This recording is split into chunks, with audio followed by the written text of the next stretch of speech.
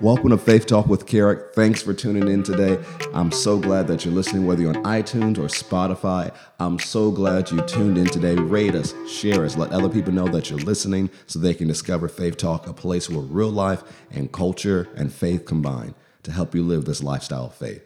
So this past weekend, a lot of people were excited about the Super Bowl and the Kansas City Chiefs as they won it. They came back from behind. They got the victory. And one of the things is when you think about people who get the Super Bowl rings, you'll think about, well, of course it's going to be the quarterback. Of course it's going to be the coach. Of course it's going to be the running back. You think of different people you see on the field do these amazing things, and maybe some coaches get the rings. But one of the things I realized, it's not just the quarterback who's going to get the ring. It's not just the coach.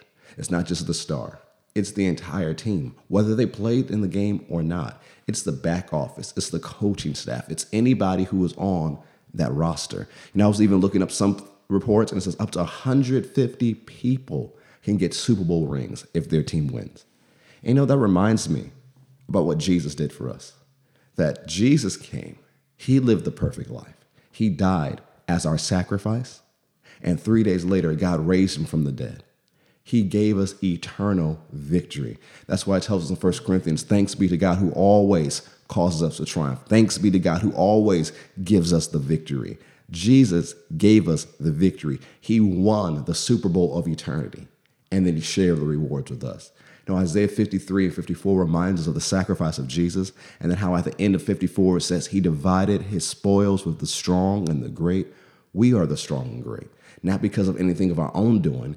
It's because of what Jesus did in us, that he made us joint heirs with him, as it says in Romans. As a joint heir, we're not a sub-heir. We're joint heirs, which means everything that he won, we get too.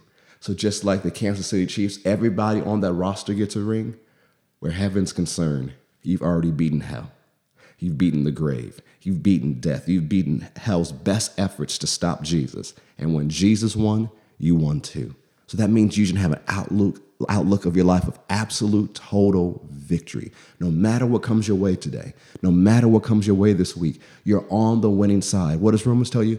You are more than conquerors through him that loved you. So have an outlook and an expectation of victory, because the one who won everything lives on the inside of you. And as the Bible says, he is your hope of glory, your expectation of the glory and the power and the goodness of God. Doesn't matter what comes your way, because I guarantee you there will be challenges. There will be circumstances. There will be situations. There will be some trying seasons.